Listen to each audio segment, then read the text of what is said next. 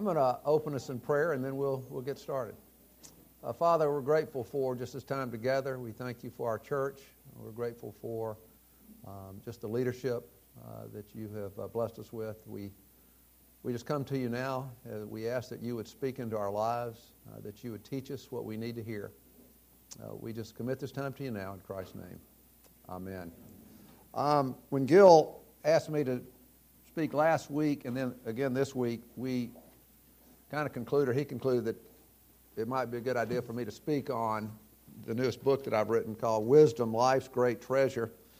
And so that's what I'm going to do. And people have asked me, why would I write a book on wisdom? And one of the things I like to share is something that in Proverbs that I don't know whether I read it or someone read it to me when I was a kid. I want to say I was like 12. And let me just read these 4 or 5 verses from Proverbs 3, starting in verse 13. How blessed is the man who finds wisdom, and the man who gains understanding. For her profit is better than the profit of silver, and her gain better than fine gold. She is more precious than jewels, and nothing you desire compares with her. Long life is in her right hand, and in her left hand are riches and honor. Her ways are pleasant ways, and all her paths are peace. She is a tree of life to those who take hold of her, and happy are all who hold her fast. And so I really wrote this book for anybody. I've always been intrigued by the issue of wisdom, never really quite understanding what it was for many years. But I from time to time will write a book that focuses on a particular audience, maybe like men. Or I did one for college students called Sex at First Sight. But this is really for anybody. It's very helpful for parents in teaching their children, particularly their teenagers, on how to be wise. But I think the importance and the significance of this has to do with why is wisdom of such great value? And I think the best place to start is to understand the actual definition of wisdom. It comes from a Hebrew word, chokmah, which means to have a skill or expertise in living. To have a skill or expertise in living. And you have to ask yourself, if I possess that, what would that be worth to me? I mean, think about how that would impact your life and your relationships and your work and the decisions you make. But unfortunately, and you're probably well aware of this, is that modern people seem to lack real wisdom. You know, life is just not working very well for a lot of people. And so many of them don't know why, and they don't know what to do. Last year there was an interesting article in the New York Times, and it was titled, How to Live Wisely. And it was written by Dr. Richard Light, who teaches graduate school at Harvard. And this is right out of the article. He says, imagine you are dean for a day. What is one actionable change you would implement to enhance the college experience on campus? He says, I've asked students this question for years now, and the answers can be eye-opening. He says, a few years ago, the responses began to move away from tweak the history course or change the way labs are structured. He says, we're not hearing this anymore. He says, more and more students are asking, how can we learn to live more wisely? It seems that that modern life is not working well for these young people, and these are some of our very best and brightest. And they want to know, how do I turn this around?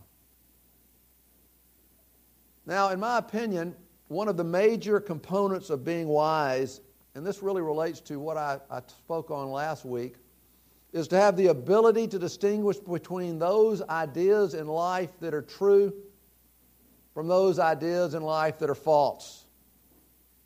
One of the best books, probably one of the best-selling books of all time, is Stephen Covey's The 7 Habits of Highly Effective People.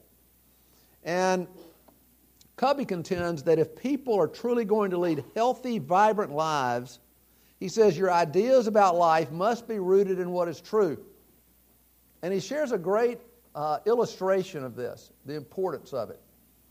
He says, imagine you're going to Chicago for the very first time in your life, and you fly in at night, you go to your hotel room, you spend the night, you wake up the next morning, you go down to the front desk, and you ask, do you have a map of the city to help me get around? And they said, you're in luck. We have some brand new maps just delivered yesterday. And they hand you the map. And what they failed to realize is that the printer had made a mistake.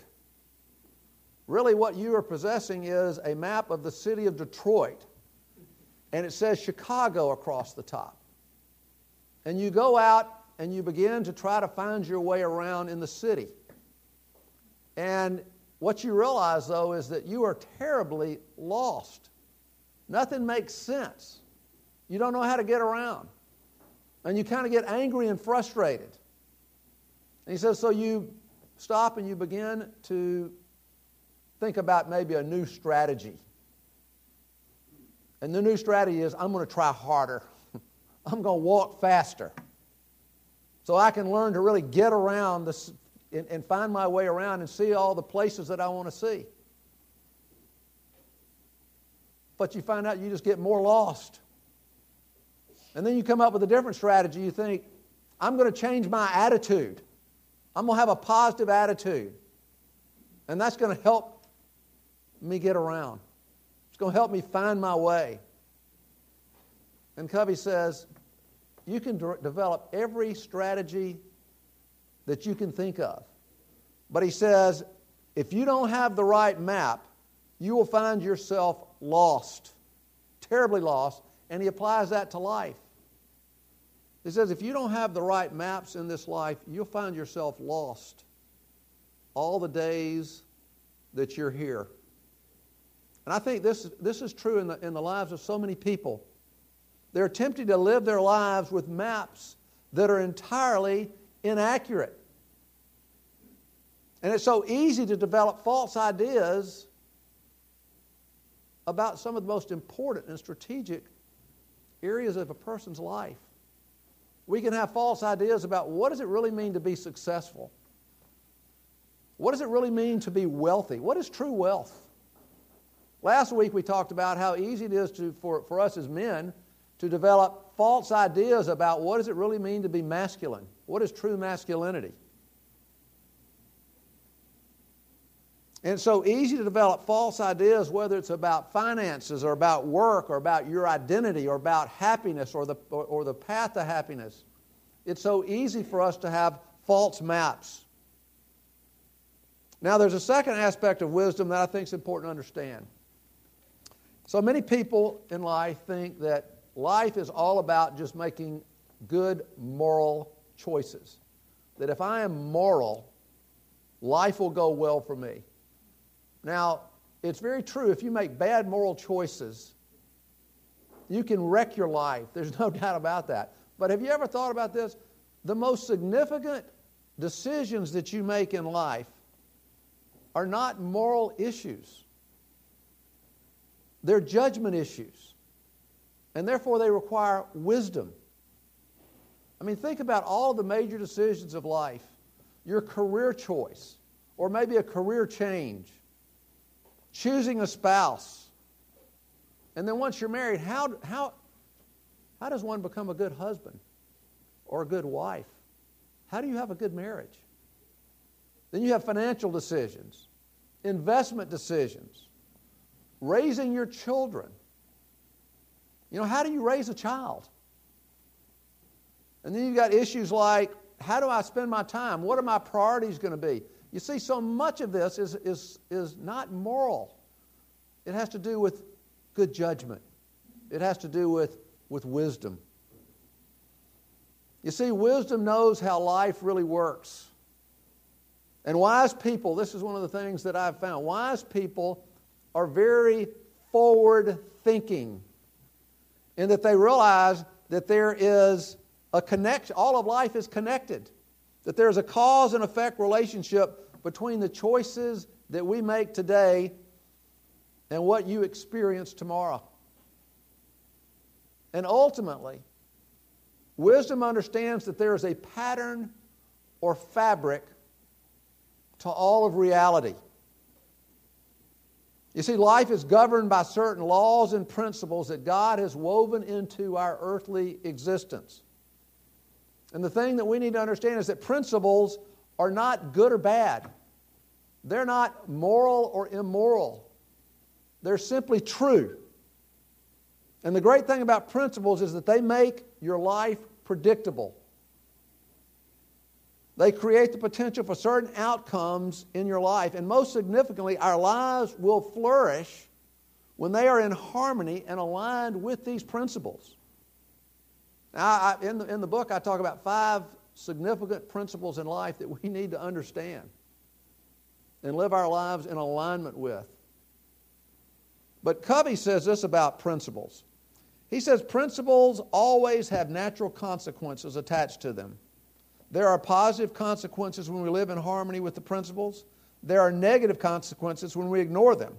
But because these principles apply to everyone, whether or not they are aware, this limitation is universal. And the more we know of correct principles, the greater is our ability to live wisely. By centering our lives on timeless, unchanging principles, we create a fundamental paradigm of effective living. Covey goes on to say that you cannot violate these fundamental principles with impunity. Whether we believe in them or not, these unchanging principles have proven to be valid throughout all of human history.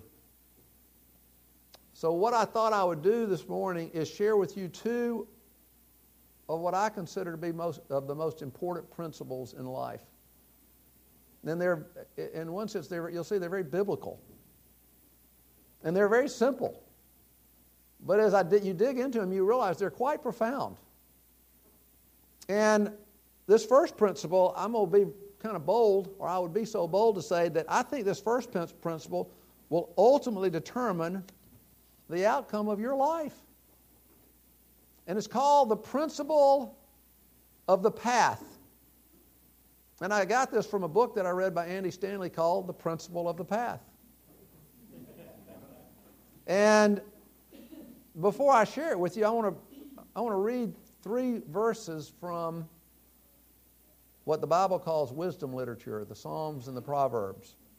In Psalm 36:4 it says, "The fool sets himself on a path that is not good." Psalm 16:11 says, "Thou, O Lord, will make known to me the path of life." And then in Proverbs 16:25, it says, "There is a way that seems right to a man, but its end is the way of death and destruction." Now that word way is the Hebrew word derek, and it means pathway. And so what you see as you read the Scriptures, the Bible seems to indicate very clearly that there are many pathways we can go down. But unfortunately, and this is what I think is happening today, is what I just shared with you from Proverbs 16:25. There is a way, there is a pathway that seems right, that seems good, but its end is the way of destruction. Now, the principle of the path is simply this. Every one of us right now is on a pathway that is leading us to a certain destination. And the pathway you are traveling down will determine the ultimate destiny of your life, whether you realize it or not. You see, the principle of the path is not a respecter of persons. It really doesn't care who you are.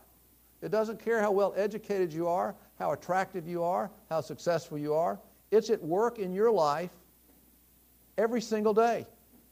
And the best way maybe to visualize this is to think of somebody that you know that leads an exceptional life. And you have to ask yourself the question, how did that come to pass? Was it an accident? Did they get lucky? You see, what you'll always discover is that people are where they are in life as a result of a series of decisions which together have formed the path leading to their present circumstances. And ultimately, that's true in all of our lives. I know I share a lot of sports examples, but this one's I think is pretty good. I had a father share with me how in the summer of 2010 his son went to a sports camp, a football camp, and there are like 700 kids at this camp. You know how they keep up with them, I have no idea. But he says, "Dad, my group was out Saturday morning at 7 a.m. They had us out at 7 a.m. And he says, you're not going to believe this. At the other end of the field was Mark Ingram. And he said he was the only player out there, and there was a graduate assistant, and it's hard to believe they have these machines, but he was putting footballs in these machines, and the machine was throwing passes to Mark Ingram. In other words, he was out working on his receiving skills. Now, I share that just the previous season, he had won the Heisman Trophy. And yet he's out on a Saturday morning working on his game. And I share that to say that Mark Ingram did not win the Heisman Trophy or become a first-round draft in the NFL because he was lucky or even because he was skillful. You see, he got on a path that enabled him to develop his skills so that he could become an exceptional football player. And this is how life works. The principle of the path, again, is at work in your life every single day. For instance, every single one of us in this room right now are on a physical health path of some kind. And it's taking you in a certain direction. And if you stay on it, in all likelihood, it will impact the length of your life and the quality of your life as you get older. If you're married, your marriage is on a path of some kind. Hopefully, it's a path that's leading to growth and intimacy and love. If you're like me and have children at home, we're about to get out of that. I don't know what you want to call it. We have two in college. We've got one still at home. But bottom line is, if you have children at home, you're on a child-rearing path. You really are. And the path that you're on, in all likelihood, will have an impact on your children and the people they become as adults. Your career is on a path, as are your financial affairs. And most significantly, every single one of us is on a spiritual path of some kind. And hopefully that path is one where you are seeking God and that your relationship with Him is growing in depth and intimacy as time goes by. But for a lot of people, it may be, as it says in the book of Hebrews, you're just kind of spiritually drifting through life. And again, the paths that we're on always determine where and how our lives end up. Which leads to a very, very significant question. Why do we choose paths that don't lead us towards our intended hopes and dreams? Why are there such discrepancies between what we actually desire in our hearts and what we end up doing with our lives? And think about this. Why would anybody want to waste their talents and abilities? And yet, unfortunately, it happens. Well, let me share this. I really think there are three primary reasons that we don't get on the paths that lead us to where we really want to go and know we need to go. There are three primary reasons. There may be more than three, but there are three primary reasons. And see if this has any application to you, if this relates to you in any way. The first is a major problem, and it has to do with our intentions. You see, we have great intentions for our lives. And we think somehow, falsely, that by living with great intentions, it's going to get me where I want to go in life. But at the end of the day, it's the direction of the path, not one's intentions, that ultimately determine a person's destination.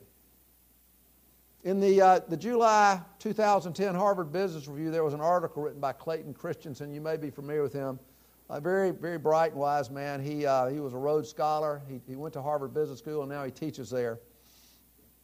Or last I heard he did. He says, over the years, this was out of the article, over the years I've watched the fates of my Harvard Business School classmates from 1979 unfold. I've seen more and more of them come to reunions unhappy, divorced, and alienated from their children. I can guarantee that not a single one of them graduated with the deliberate strategy of getting divorced and raising children who would be estranged from them. Yet they went down a path that led to this consequence. You know, I think every person, we're all touched by divorce in some form or fashion. But I think every person that gets married does it with great expectations for the future. They have great hopes and dreams for the future. But without realizing, they get on paths that lead to divorce. This is one of the things I write about in the book in the area on relationships. That it's really struck me, I mean, we just celebrated our 22nd anniversary, but it's really struck me how, you know, you have to be intentional in marriage. You have to have, basically, intentionally come up with a plan to see your marriage grow. You see, in our culture, we think that we will live off the momentum of romantic love, and it just doesn't work. We have great intentions for our lives, but great intentions don't get us where we really need and want to go. Now, there's a second reason people don't get on a path that leads them to their intended hopes and dreams, and this is very pertinent, I think, to the culture that we live in today. And that is this: modern people are not on a quest for truth and wisdom. Instead, they're on a quest for fun, pleasure, happiness, and feeling good. And what ends up happening is that we're so often guided by our feelings and not by wisdom and good judgment. You see, our desire for pleasurable feelings has a far greater power over our ability to reason and think clearly. I was reading about Oscar Wilde, the great English author and poet, considered one of England's greatest writers, greatest literary figures. Unfortunately, though, he squandered everything and died penniless. But before he died, he reflected on his life. And listen to what he said. He said, "I must say to myself that I ruined myself, and that nobody, great or small, can be ruined except by his own hand. Terrible is what the world did to me. What I did to myself was far more terrible still." You see, while he really desired to live a long life and do great literary work, but he said, my problem is, he says, I loved pleasure more. He says, in the end, as he put it himself, I allowed pleasure to dominate me. My life is ended in horrible disgrace. You see, the path that leads to excellence is often difficult. And it's particularly difficult getting started. We don't use this as much as a motto, but when my kids were younger, I read a book called Do Hard Things, written by two teenagers. And so when my children would complain about, doing something hard, we'd remind them, do hard things. And I tell them, if they persist going down difficult paths, over time, the path gets easier. Not because the nature of the task has changed, but your ability to do it has increased. I don't want to embarrass my wife, but I use this story. She's pretty physically fit. She exercises a good bit. And for whatever reason, I can't remember, it was 3, 4, 5 years ago, maybe it was 4 or 5 years ago, she decided she was going to begin to swim, take up swimming for exercise, for her health. She'd heard it was really good for you. And I remember the first day when she had and somebody was kind of helping her get started. When I got home, I asked her, how did it go? She said, it was a miserable experience. She didn't really swim much growing up, and she said, I can't tell you how much of the water that I swallowed today in the pool. And my natural response was, well, why don't you just give that up? You got plenty else to do. But not her. She persisted. And today, she is quite the swimmer. In fact, she had at the pool at the Y, an older man said, where did you swim collegiately? And, I don't know that she says she would tell you that she loves swimming, but I think she enjoys it, and she really loves the benefits that come from it. But think about it. Nothing about swimming has changed. The only thing that's changed is her ability to do it. It's increased. John Piper put it best. He says, all training is painful and frustrating as you develop certain skills. However, over time, as these skills become second nature, they lead to greater joy in your life. And so I would ask, as we sit here today, to take a good hard look at your life and how do you spend your time? And how do you answer this question? Am I on a wisdom and truth and growth quest? Or am I on a fun and pleasure and feel-good quest? Because these two pursuits seem to always lead in separate directions. And over the years, I share this message with my children fairly often, and I can remember one of the times my daughter, hearing it for like the third or fourth time, says, "Oh gosh, Dad just doesn't want us to have any fun." And I said, look, there's clearly a place for pleasure in this life. In fact, pleasure is a gift from God. The problem is it just doesn't satisfy the human heart. It never was intended to. And what I share is that if it becomes the object of your life, it can ruin you. But there is a proper place for it.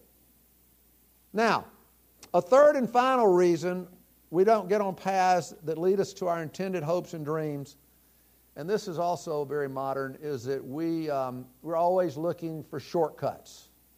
I mean, to really grow and develop any area of your life requires you to go down some difficult paths. So we end up looking for an easier path, a shortcut. And we usually do it through easy techniques and formulas. Go to any large bookstore. Go to Books A Million. Go to Barnes & Noble. Go to the self-help section. You'll see them. They're there. 7 easy steps on how to have a perfect marriage. 5 simple techniques to double your sales. I heard on CNBC, I hear this regularly, easy stock trading techniques that will make you millions. And notice, the steps are always easy.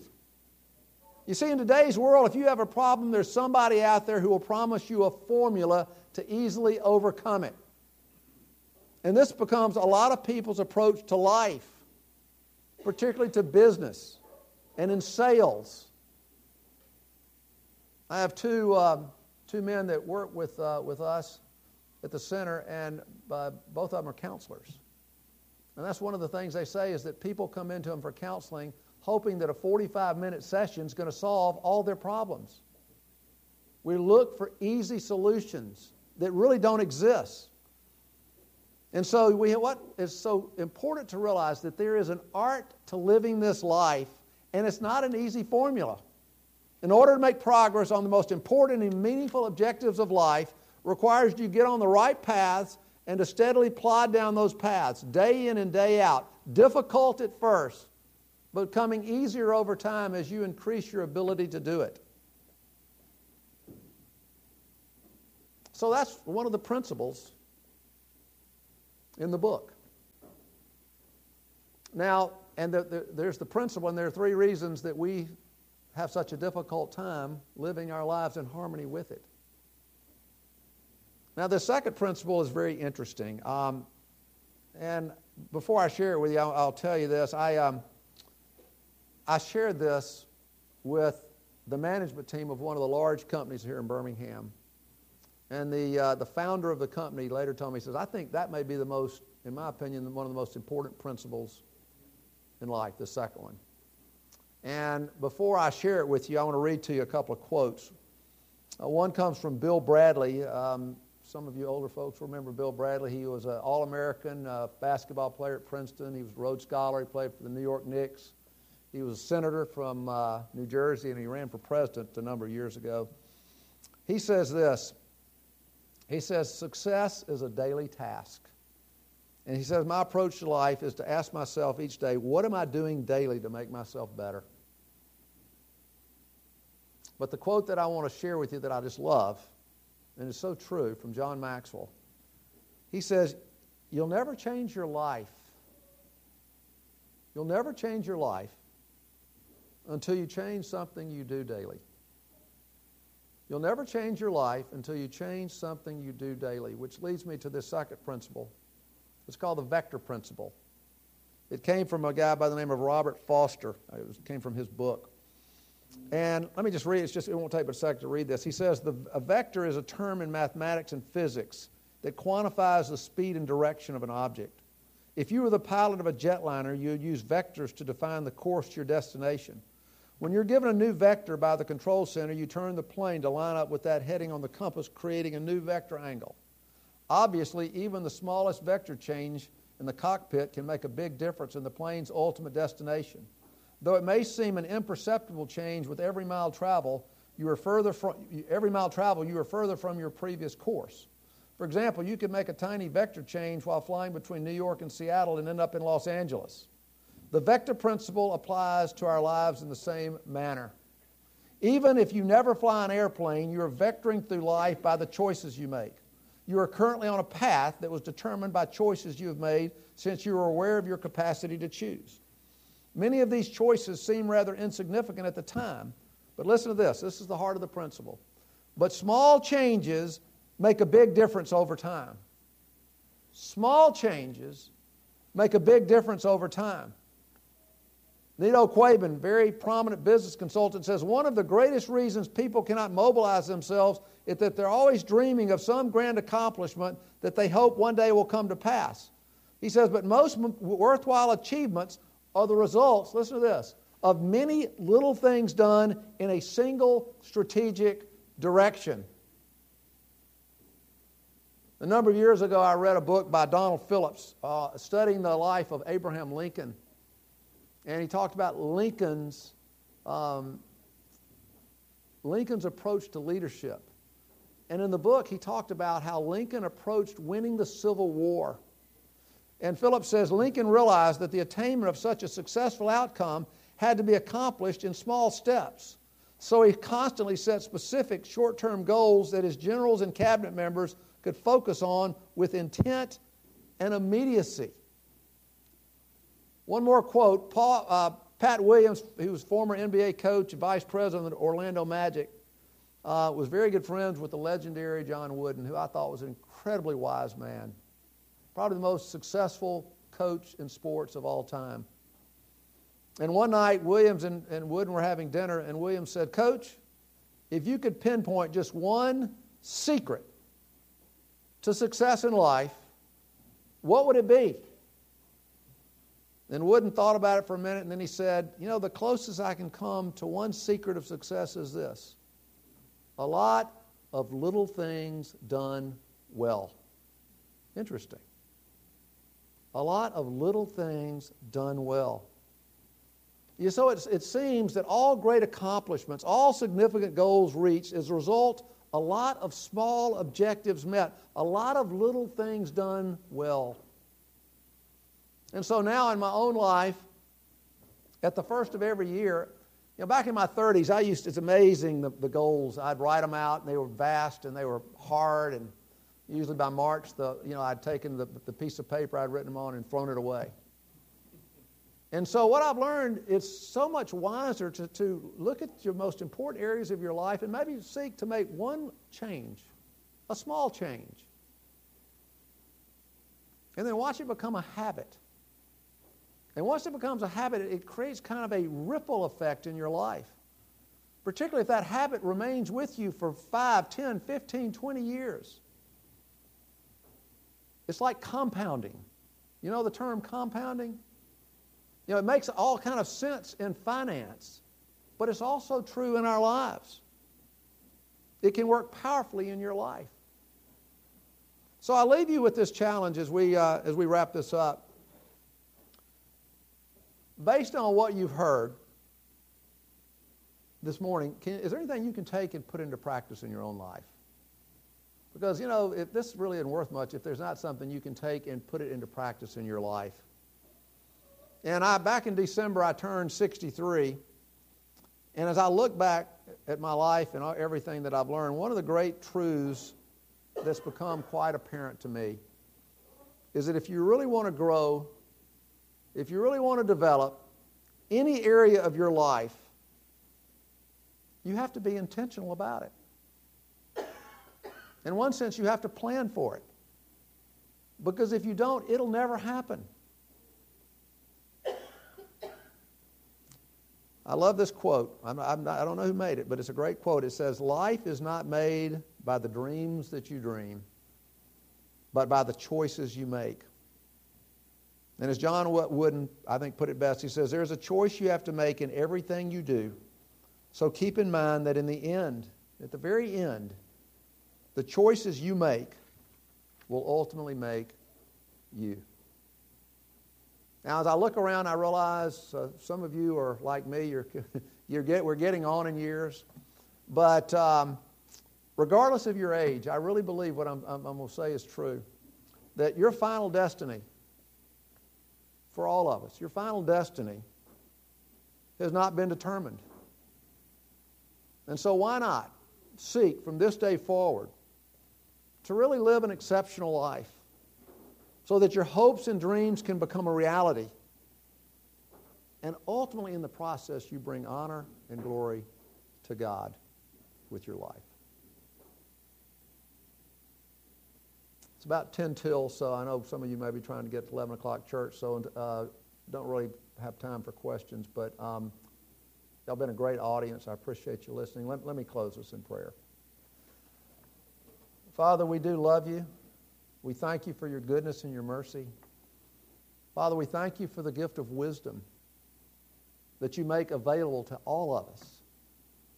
And yet you tell us very clearly in the Scripture that we have to seek after it. We have to search for it as one searches for silver and gold. Help us to realize that wisdom truly is one of life's great treasures, and that we would get on a path that leads to a life of wisdom. We do thank you and pray these things in Christ's name. Amen. Thank you very much.